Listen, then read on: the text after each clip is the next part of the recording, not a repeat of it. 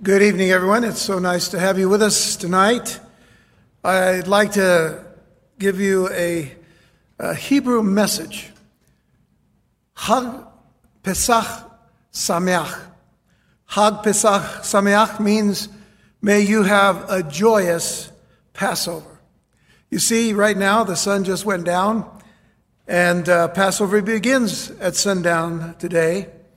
And in Israel, as a matter of fact, many Jewish people are realizing that their present Passover activities will more closely resemble some of the activities of the very first Passover in Egypt.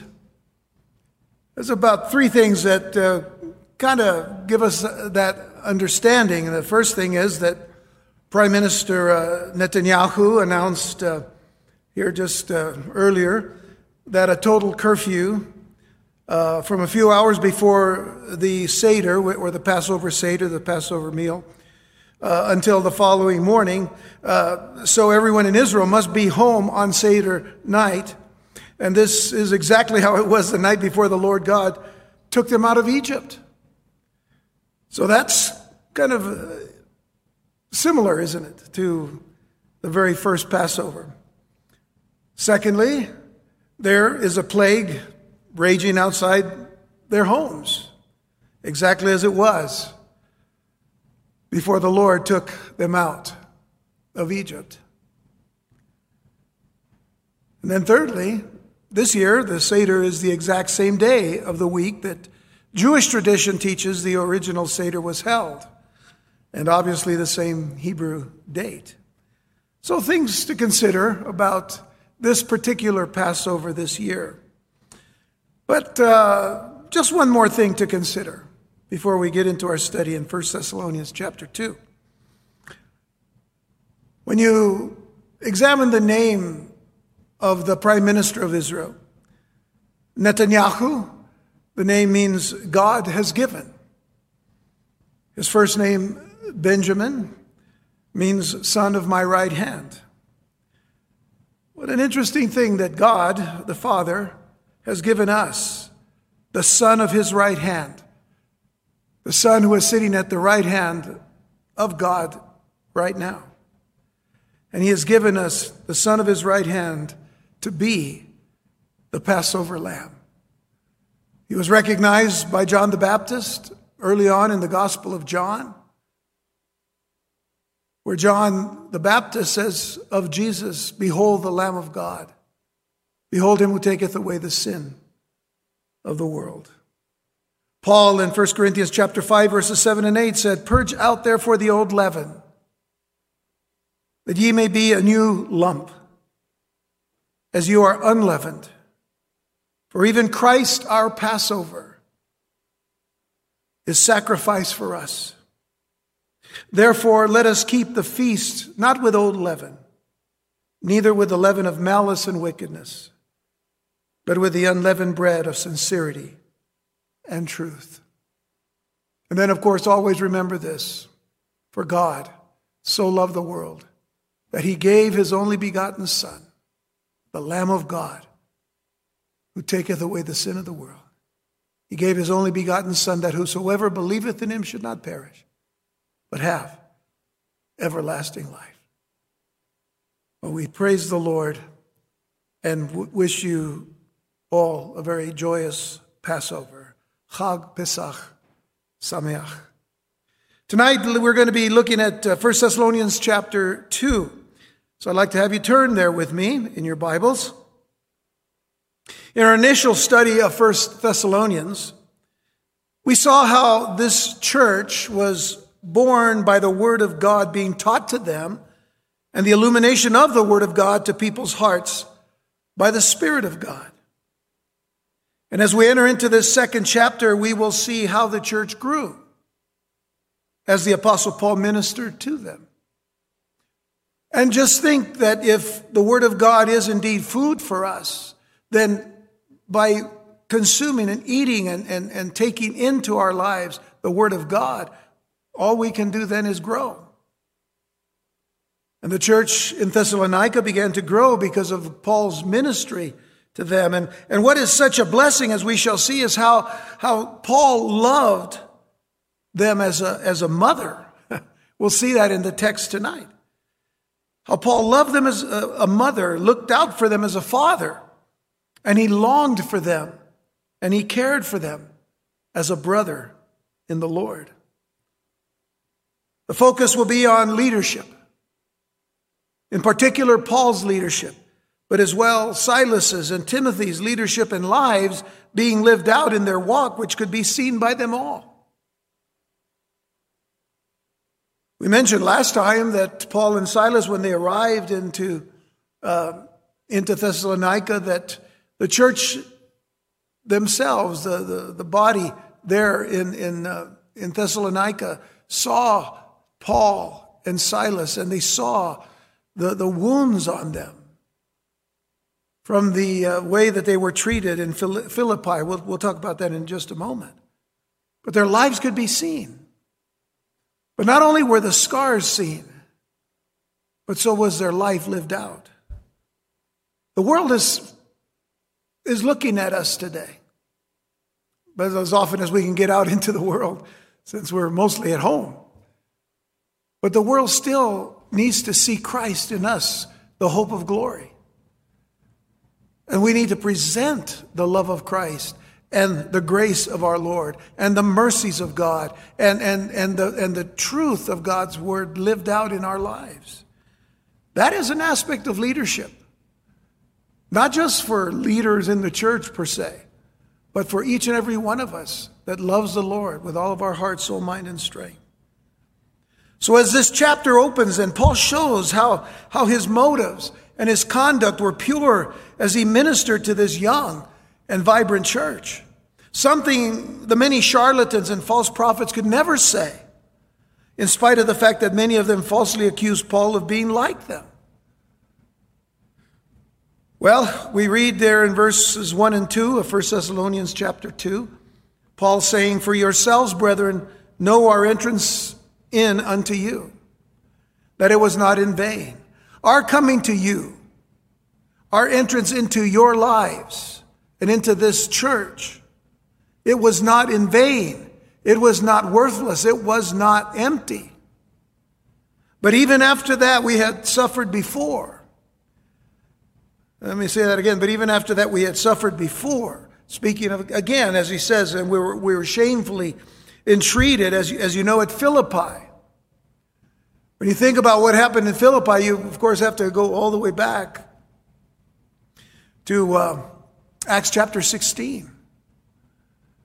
And there in Philippi, Paul and Silas were taken and arrested, all because Paul had delivered a young damsel who was actually possessed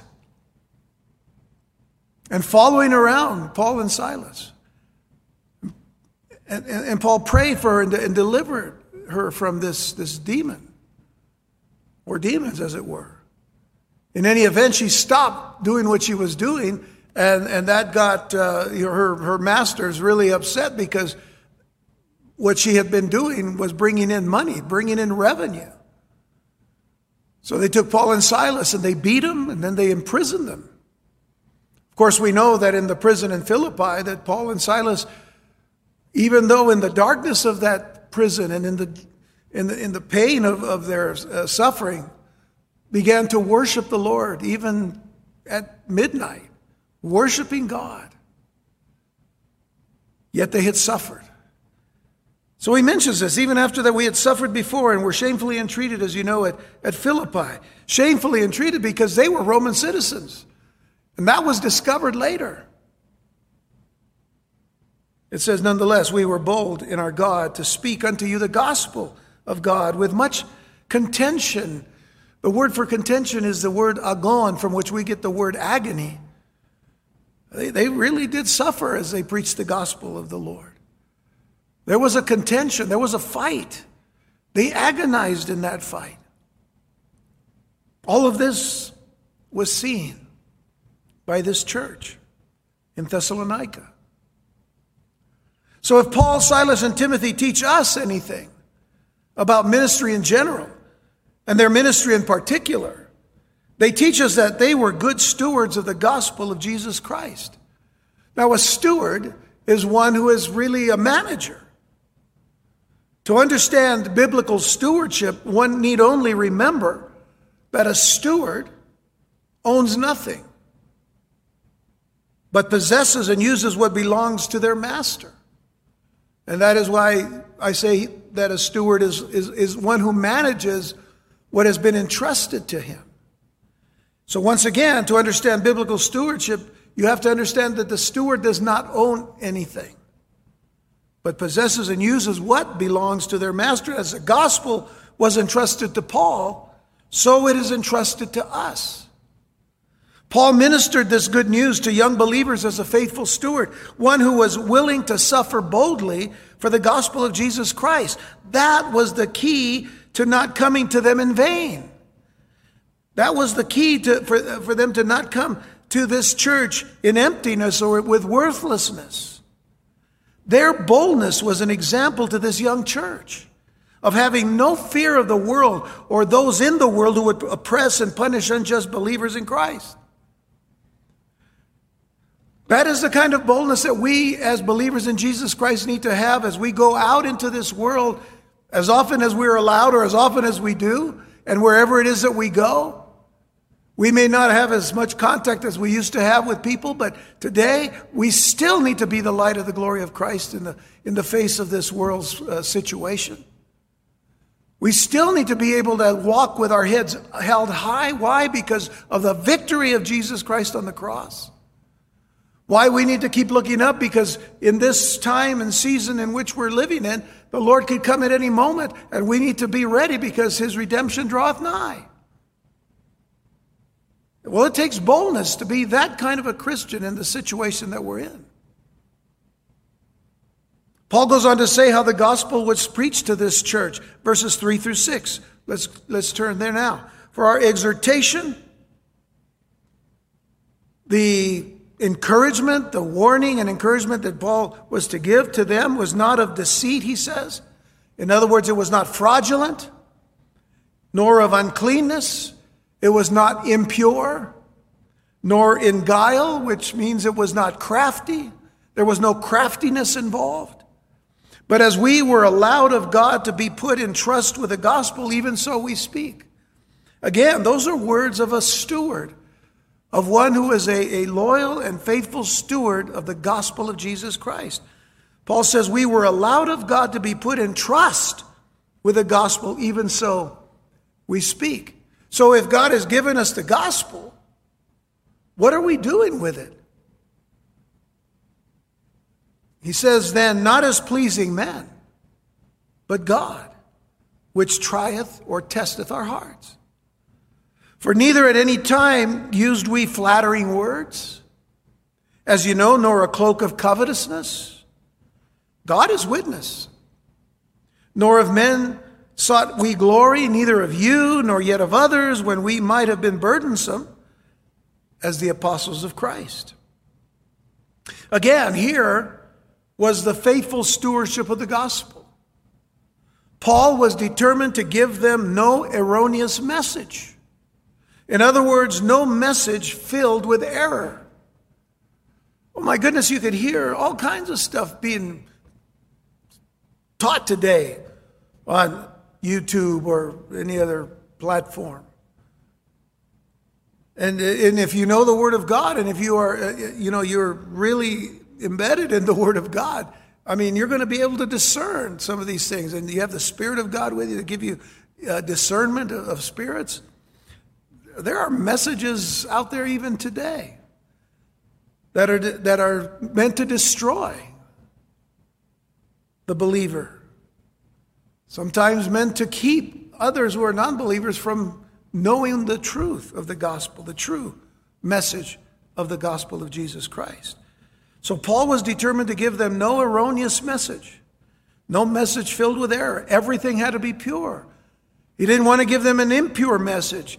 And by no cunning or treacherous deceptive means. He didn't want to use any of that. What he gave them was the pure, unadulterated, inerrant word of God. And he did so with only pure motives. This is how we check our hearts today. That we study to show ourselves approved of God.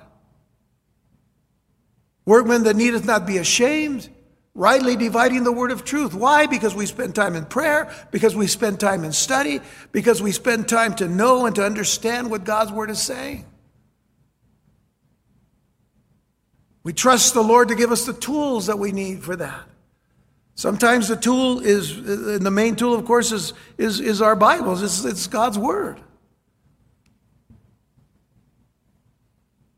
And the challenge to us sometimes is just that we keep our focus on God's word and on nothing else. So, pure motives. What are the motives of the believer that wants to see people come to know the Lord and to grow in grace and knowledge? To grow in the mercies of God, to grow in the love of God, and to grow in the love of Christ. Paul wrote this in 1 Corinthians chapter 4, verses 1 and 2. He said, let a man so account of us as of the ministers of Christ and stewards, again, there's that word, and stewards of the mysteries of God. Moreover, it is required in stewards that a man be found faithful. So anytime that we mention stewardship, it has to be a faithful stewardship. It can't be a stewardship that has ulterior motives or motives that only belong to the person who claims to be a steward of the gospel of Jesus Christ. Every believer in Jesus Christ is called to be a good steward of the gospel and of the word of God.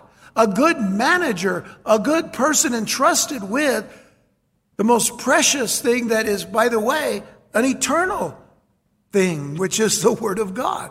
God's word will stand and last forever and forever.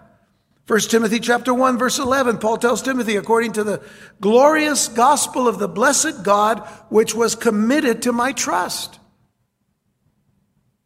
Committed to my trust, Paul said. He saw that as God entrusting him with the message of the gospel.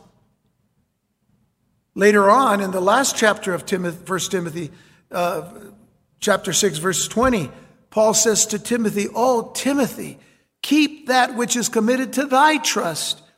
Avoid profane and vain babblings and oppositions of science or knowledge, as it were, falsely so called. Keep that which is committed to thy trust." Paul gives the word of God to Timothy and says, now you are entrusted with the gospel. Those of you who come in and hear the word of God here in this particular congregation, you receive it.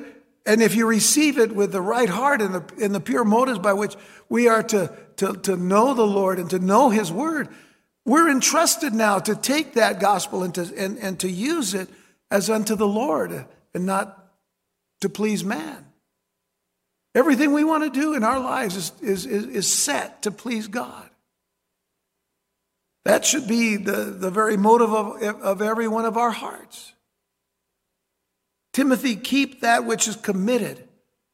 Guard that which is committed. Watch over that which is committed to thy trust. Avoid profane and vain babblings. Oh, there have been preachers down through this last century and going into this new century that have taken these liberties to say profane and vain things from pulpits. And people just eat it up.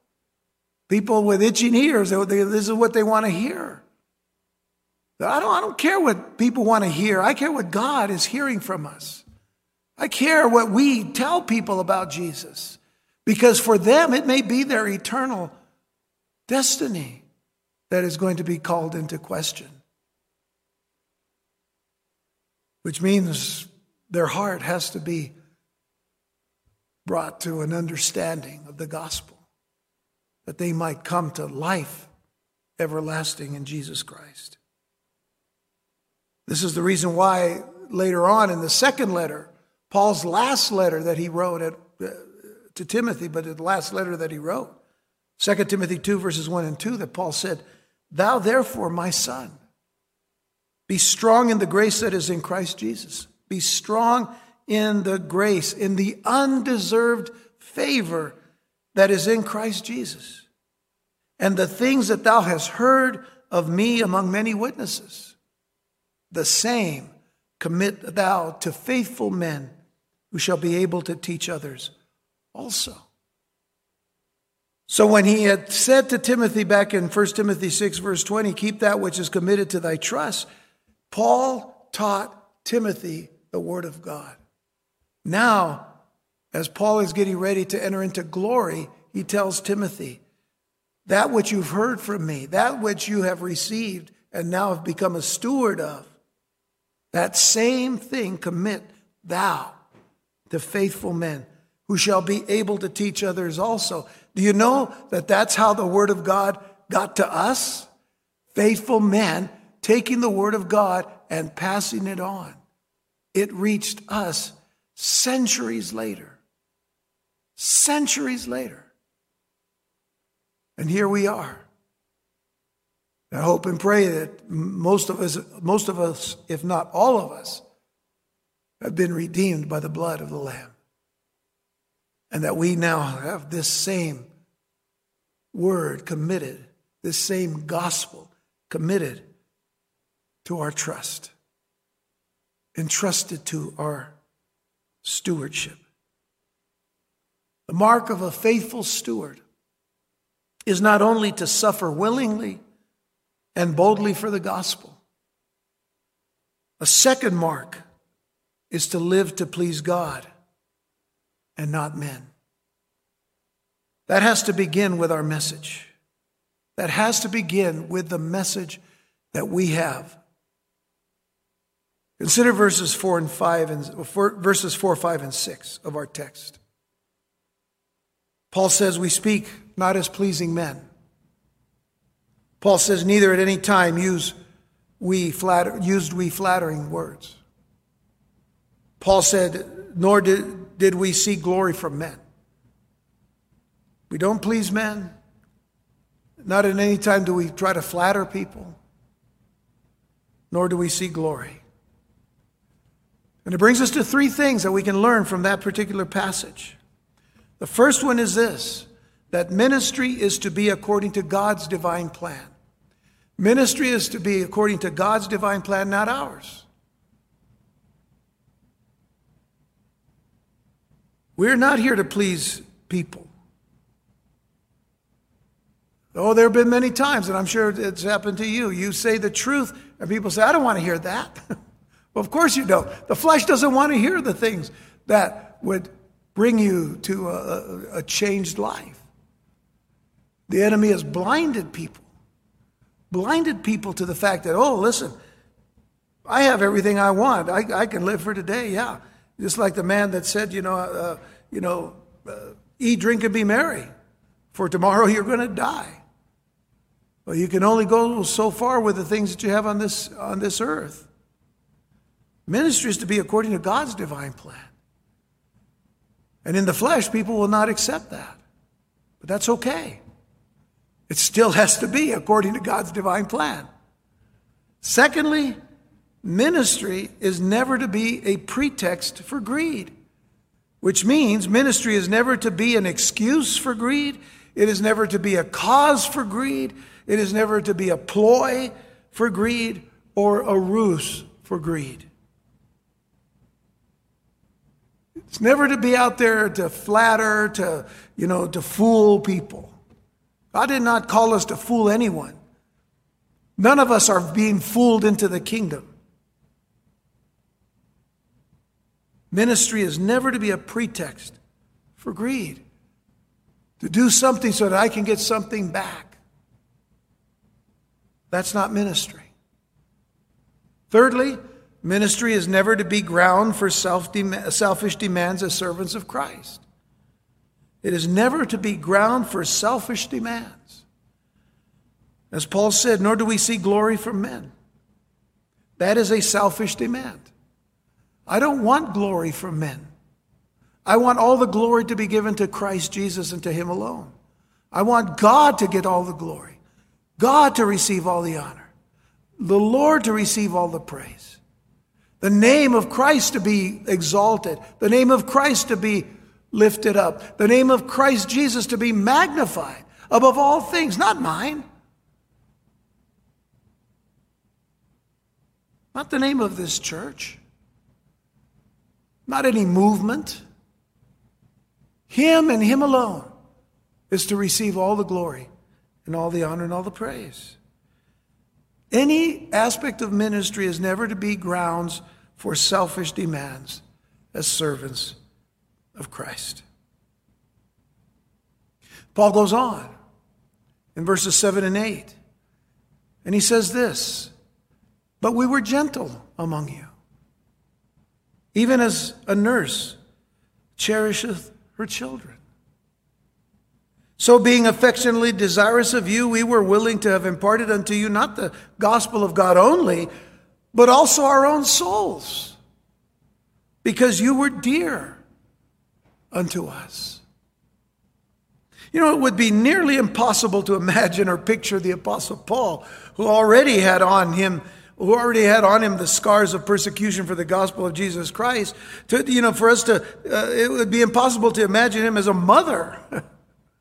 But that's what he says of himself. A mother. But this is how he described himself and his companions to his young charges. But that was truly Paul's heart. It was his heart for young believers, for the fledgling ones who were just starting in their faith and in their walk. But he not only describes himself as a mother, but as a nursing mother. A nursing mother. The phrase, "as a nurse cherisheth," literally means to nourish. All the apostles were quite aware of young believers' needs for proper spiritual nutrition. All of them were. Peter, for example, in 1 Peter chapter 2, verses 1 through 3 says, "Wherefore laying aside all malice and all guile, craftiness, and hypocrisies, and envies, and all evil speakings, as newborn babes, desire the sincere milk of the word. Desire the sincere milk of the word, that ye may grow thereby, if so be ye have tasted that the Lord is gracious." Desire the sincere milk of the word. Paul in Hebrews chapter 5, verse 10 says, speaking of Jesus, "called of God a high priest after the order of Melchizedek, of whom we have many things to say and hard to be uttered, seeing you are dull of hearing." So he's making it clear to the Hebrew Christians, making it very clear that they were still dull of hearing. They were not sharp in their hearing of what the gospel was and of what the Word of God was saying. And he goes on to explain, and he says, for the time you ought to be teachers, for all this time that you've been in the church, all this time that you have been a believer in Jesus Christ, you have need that one teach you again, which be the first principles of the oracles of God, and are become such as have need of milk, and not of strong meat. For everyone that useth milk is unskillful in the word of righteousness. Well, babies today, when you see that they're being fed or not being fed filet mignon, they've got a bottle, and they're drinking their milk, and that milk is helping them to grow, but they're not ready. They don't understand yet. They're not skilled yet in the word of righteousness. And he says, "For he is a babe. But strong meat belongeth to them that are of full age, even those who by reason of use have their senses exercised to discern both good and evil." You'll understand righteousness. You understand holiness. You understand godliness. And you understand the contrast to those things. You understand the dividing line between good and evil, between right and wrong, between righteousness and wickedness. You understand these things. You discern them. You can hear quickly and easily because you have been eating the meat of God's word. And you have prayed for understanding. I can tell you this, having read the Bible through many times, after many, many years of knowing Jesus as my Lord and Savior, that I still have to study to show myself approved unto God. I could never say, and if the Lord gave me another 20 years, which I hope not, I want the Lord to be here now, but if to get some more years, I'll be studying still. Because Paul said, study to show thyself approved unto God. A workman that needeth not to be ashamed. Study. Paul, before he dies, is asking Timothy to come to him before winter. Because after it starts to get cold in that Mediterranean region, it was impossible to travel by sea. And Timothy would have had to have traveled by sea. He says, come before winter and bring the books. Bring the books. Bring the scrolls. Paul, even to the moment that he was ready to die, if God gave him days, he wanted to study. Bring the books. I know there's some people today that think that they know it all. But all they can be called is know-it-alls. And usually know-it-alls don't know it all. I don't know it all. But I know this. I know one thing. He's God, I'm not. And I need to trust him for everything that I do as a believer, as a pastor. Strong meat belongeth to them that are of full age, and even those who by reason of use have their senses exercised to discern both good and evil. Going back to our text, verse 8 of our text suggests the patience necessary to care and instruct the church. Paul says, so being affectionately desirous of you, we were willing to have imparted unto you not the gospel of God only, but also our own souls, because you were dear unto us. And it is important to point out here, by the way, that Paul, Silas, and Timothy were not babysitters. They were not called to be babysitters. It took time and it took energy. In other words, it takes sacrifice to care for one another, to care for those who are young in the Lord, to care for those who are still babes in Christ, to care for them and to protect them patiently, to protect them prayerfully, and to protect them purposefully. This is what Paul is saying.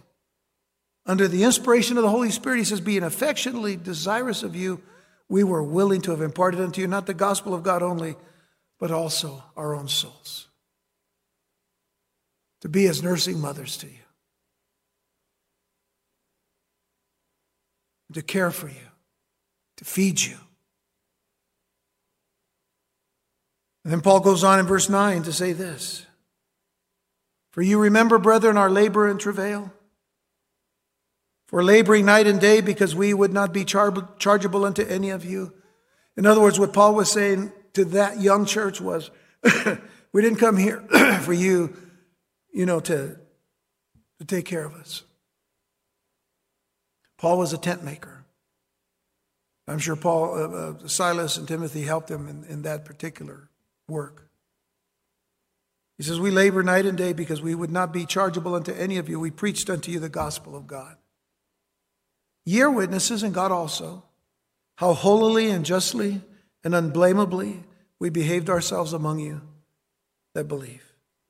Then he says this, verse 11. As you know how we exhorted and comforted and charged every one of you, as a father doth his children. First he says, we're like a mother to you and feed you and nurse you. But now as a father, we exhort you and we comfort you and we charge you. In other words, we challenge you, every one of you, as a father does his children, that you would walk worthy of God, who hath called you into his kingdom and glory. Now understand one thing before we go on. None of us are worthy. None of us are worthy. But God qualifies us as worthy because of the work of Jesus Christ. In that respect, then, understand that he says to them that you walk worthy of God, who has called you unto his kingdom and glory. And I pray that those of you listening to me tonight will be encouraged to consider the issue of walking worthy of God. Examine your hearts to know that every step you take is a step that will honor God, the God who called you into his kingdom. The only thing, I say this a lot, the only thing you ever bring into your salvation is your sin. That's all you bring. It is the work of Christ. It is the shed blood of Christ. It is the sacrifice of Christ, the Lamb of God, on the cross for us. The shed blood of Christ, the burial and the resurrection of Jesus Christ. He's the one who has saved us. God, has saved us through his Son. We walk worthy of what God has done for us. He's called us unto his glory, his kingdom and his glory. So going back to this section now, Paul speaks as a concerned father, one who worked hard to support his own ministry as a tent maker. You can read about that in Acts chapter 18, verse 3. Paul was one who walked as an example of holiness, verse 10 of our text here. He walked as an example of holiness. He knew that these young people would be seeing his life and everything that he did. He walked worthy of his calling before God, not just for his sake, but because he was to be an example to these young people. He was one who gave words of encouragement and growth to heed. Personally, he said, every one of you.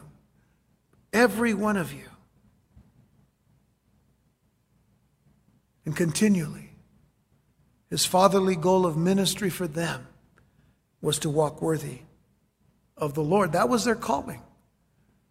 That is their calling. That is our calling. Walk worthy of the Lord.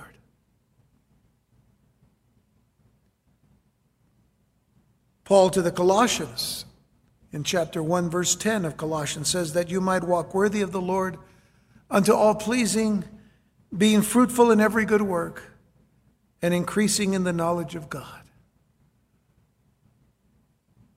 Paul lived his life to say, Lord, today I want to give you all of whatever comes by my walking worthy of you. Whatever comes from it. Whatever it is, Lord, that you have seen already, because I haven't seen it, but you've seen the end from the beginning.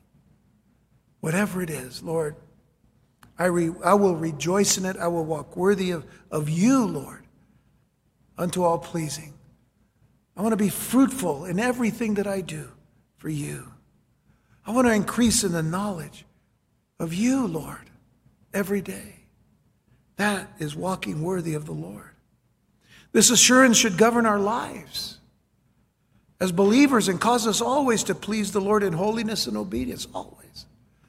And yes, it's a struggle, of course. Why? Because the enemy is every day seeking a way to overturn what God wants us to do, or to distract us, or to delay us from doing those things, or to just outright keep us from doing what brings honor and glory to the Lord. But it is an assurance that governs our lives as believers to walk worthy of our Lord and Savior. By the way, the word exhorted that Paul uses in verse 11 is quite significant in that it means to call alongside, to encourage, to warn, to comfort, and to challenge his children. And so must we. to encourage the babes in Christ, to encourage and to warn the young ones, to comfort them, and to challenge the children of God, those who are still between milk and meat, or on their way to meat, on their way to maturity. That has to always be the goal. I would not want to keep anyone in this body of believers in one particular section. Just stay in the milk, because you're really not ever going to grow that way. We want to continue to give you everything that the Word of God says, but we do so prayerfully. We pray that God, who knows actually where everyone is, what level each and every one of us is, and what it is that we need. So we just continue to try to be obedient and to be obedient in teaching and preaching the Word of God, so that we can take hold of what God has given us to encourage one another. Verse 13 says, "For this cause also thank we God without ceasing. Because when you received the word of God which you heard of us, you received it not as the word of men, but as it is in truth the word of God, which effectively worketh also in you that believe." Thanksgiving and rejoicing were given at the appreciation this church had for the word of God. The church in Thessalonica appreciated God's word. I wish more people would appreciate God's word. I mean, it is a precious word. But when you think that some people think that the only time, or some people say that the only time that they hear God's word is when they go to church, or let's say right now, listening online in some platform.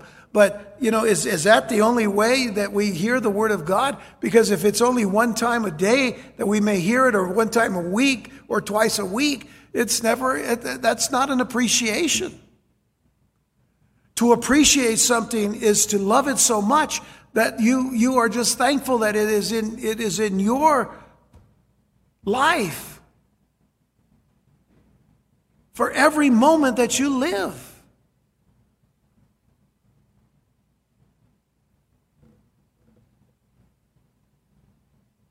They appreciated God's word. This verse reminded me of the words of Job, given in Job chapter 23, verse 12.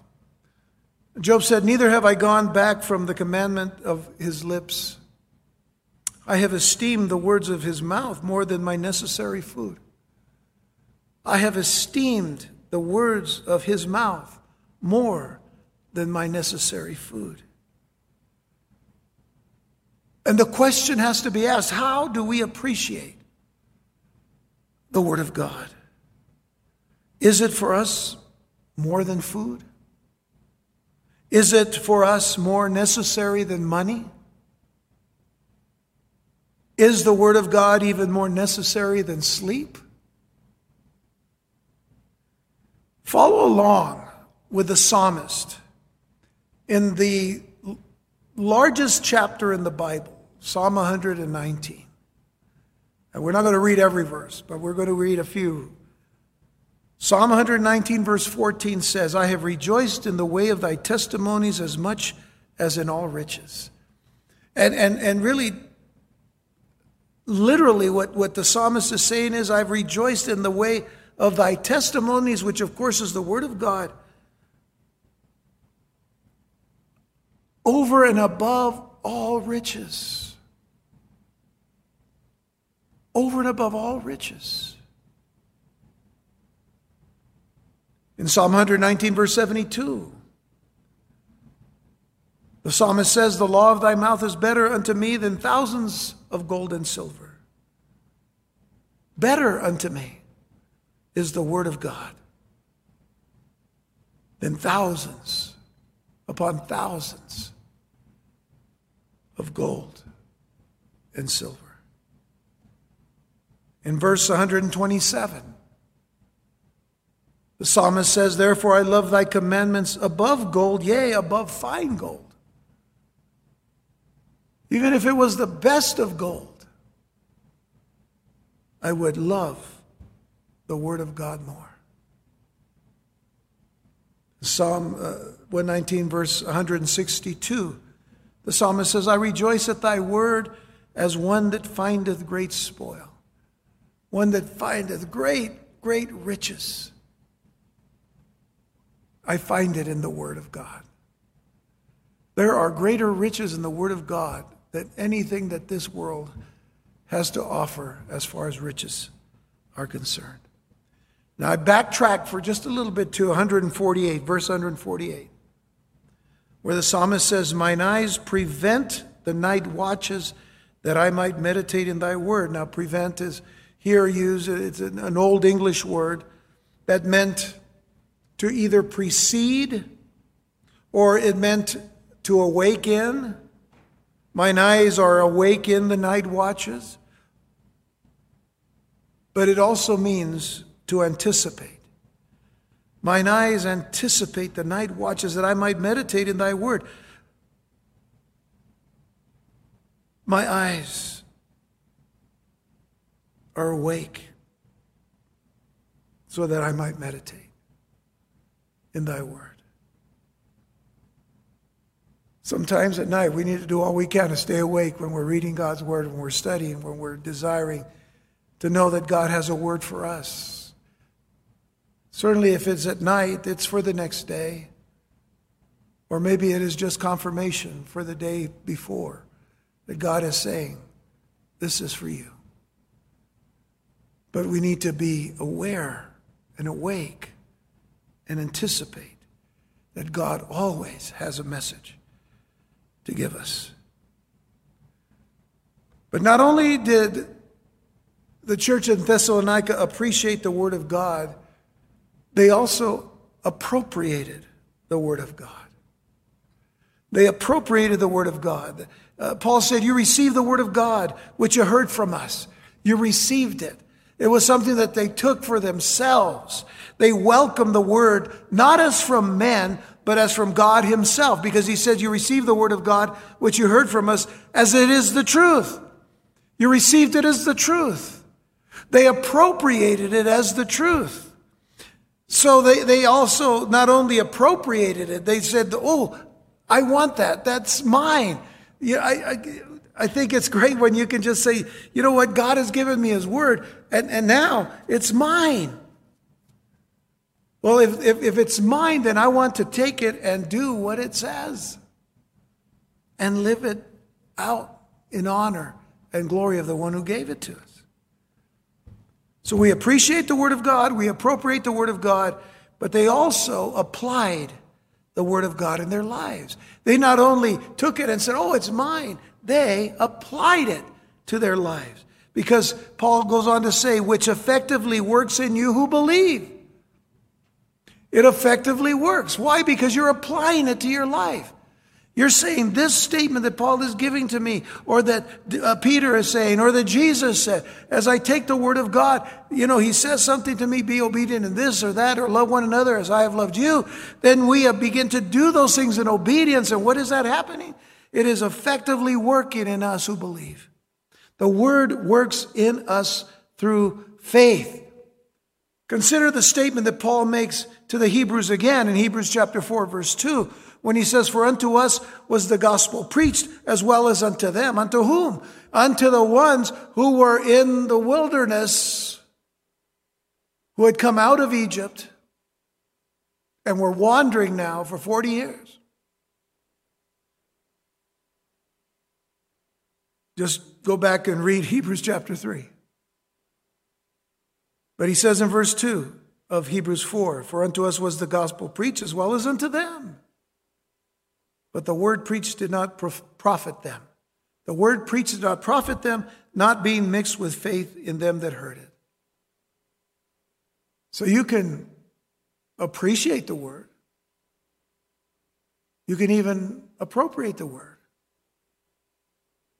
But the only way to apply the word is to apply it by faith and to trust it and to believe it.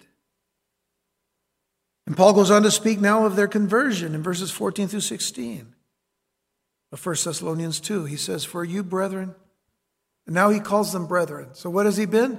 He's a mother to them, to nurse them. He's a father to them, to encourage and exhort them. And now he's a brother to them. He says, for you, brethren, became followers of the churches of God, which in Judea are in Christ Jesus. For ye also have suffered like things of your own countrymen, even as they have of the Jews, who both killed the Lord Jesus and their own prophets and have persecuted us.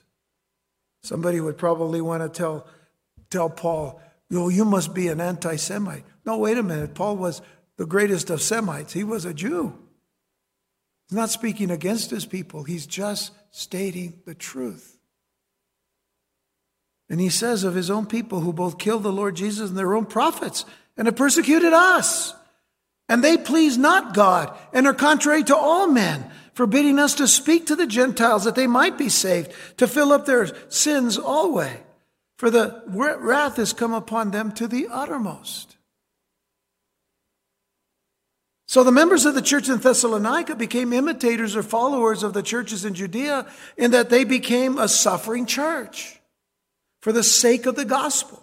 And they willingly suffered because they knew in their hearts through faith that what was brought to them was not the word of men, but the word of the living God. Their own people persecuted them, but Paul goes a step further in pointing out a historic fact, that it was his own people, the Jews, who killed Jesus and the prophets. Of course, and never forget this, in killing Jesus, that was along with the Romans, representing all Gentiles as well. You see the whole picture of the week that Jesus goes through before he's put on the cross. And you realize it isn't just the Jewish people. The Jews and the Romans, the Jews and the Gentiles, all had their part as well. This is why in Isaiah 53, verse 6, it says, all we like sheep have gone astray. All we like sheep have gone astray. We have turned everyone to his own way. And the Lord hath laid on him. On whom? On the Messiah. On the suffering servant, which isn't Israel. The suffering servant is the Messiah, Yeshua, Jesus. And the Lord has laid on him the iniquity of us all. But understand, not all Jews are to be accused for what a few did.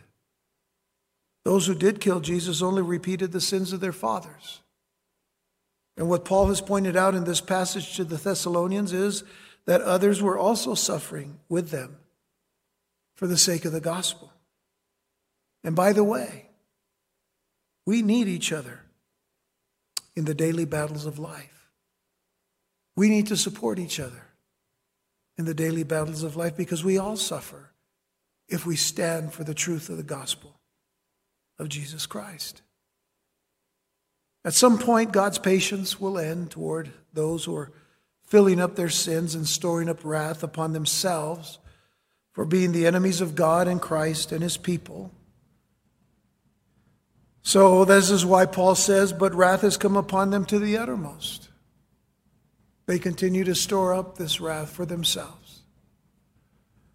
So when they have to stand before God one day, they can't blame anyone else. They have to stand there. They've made their choice. And wrath will come upon them to the uttermost. I pray that you come to the Lord Jesus Christ. If you feel the weight of that kind of burden upon you, you come to Christ today, and he will forgive you of all your sins. And he will love you and encourage you and strengthen you and clothe you in righteousness. Lastly, in 1 Thessalonians 2, verses 17 through 20, Paul says, but we, brethren, being taken from you for a short time, in presence, not in heart, endeavored the more abundantly to see your face with great desire. Wherefore we would have come unto you, even I, Paul, once and again. but Satan hindered us. For what is our hope or joy or crown of rejoicing? Are not even ye in the presence of our Lord Jesus Christ at his coming? For ye are our glory and joy.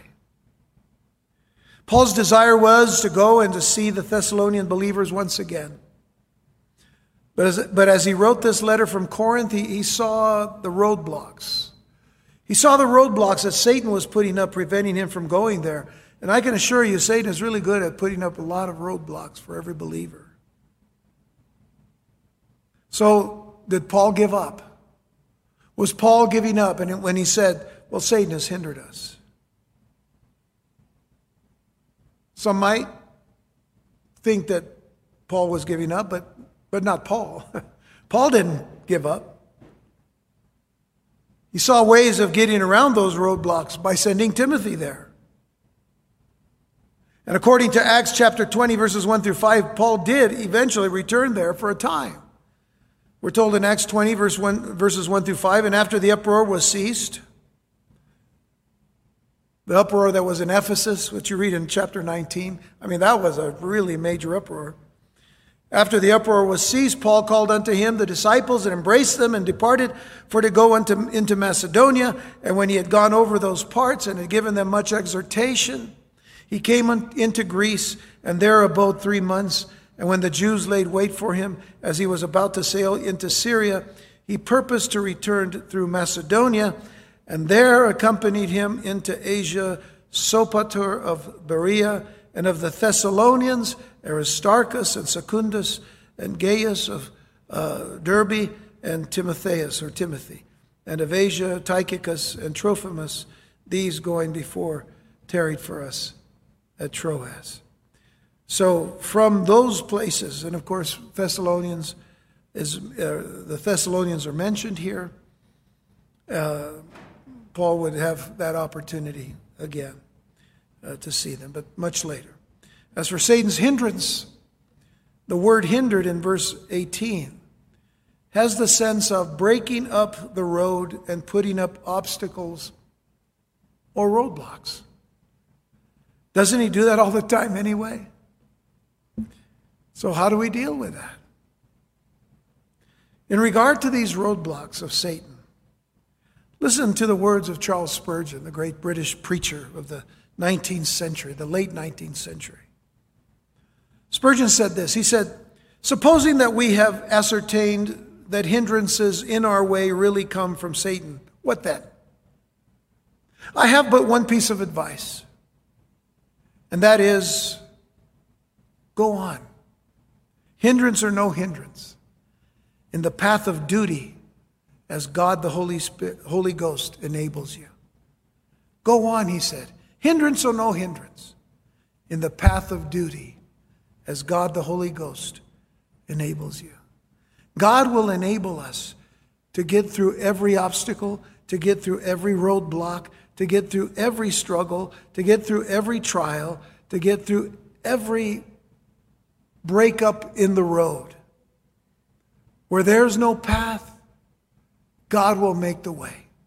God will always open the door. God will always give us what we need and get us to where he wants us to go.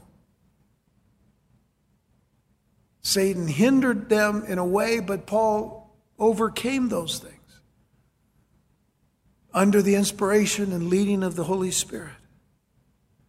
So always remember, don't let anything hinder you. The Lord may take you around something. He may take you under something. He may take you through something. But he'll always get you where he wants you to go. But what you need to know is, where does God want you to be? And that comes through prayer. That comes through trusting. That comes through waiting upon the Lord. That comes through knowing his word. And when you read the book of Acts and you see what the apostles did in going through the whole world of that time, taking the gospel just as Jesus said, in Jerusalem and in Judea and all Judea and Samaria and to the uttermost part of the world. That is the beginning of that. And it should still be going on today until Jesus comes. So in verses 19 and 20, Paul once again reminds the church of Christ's return.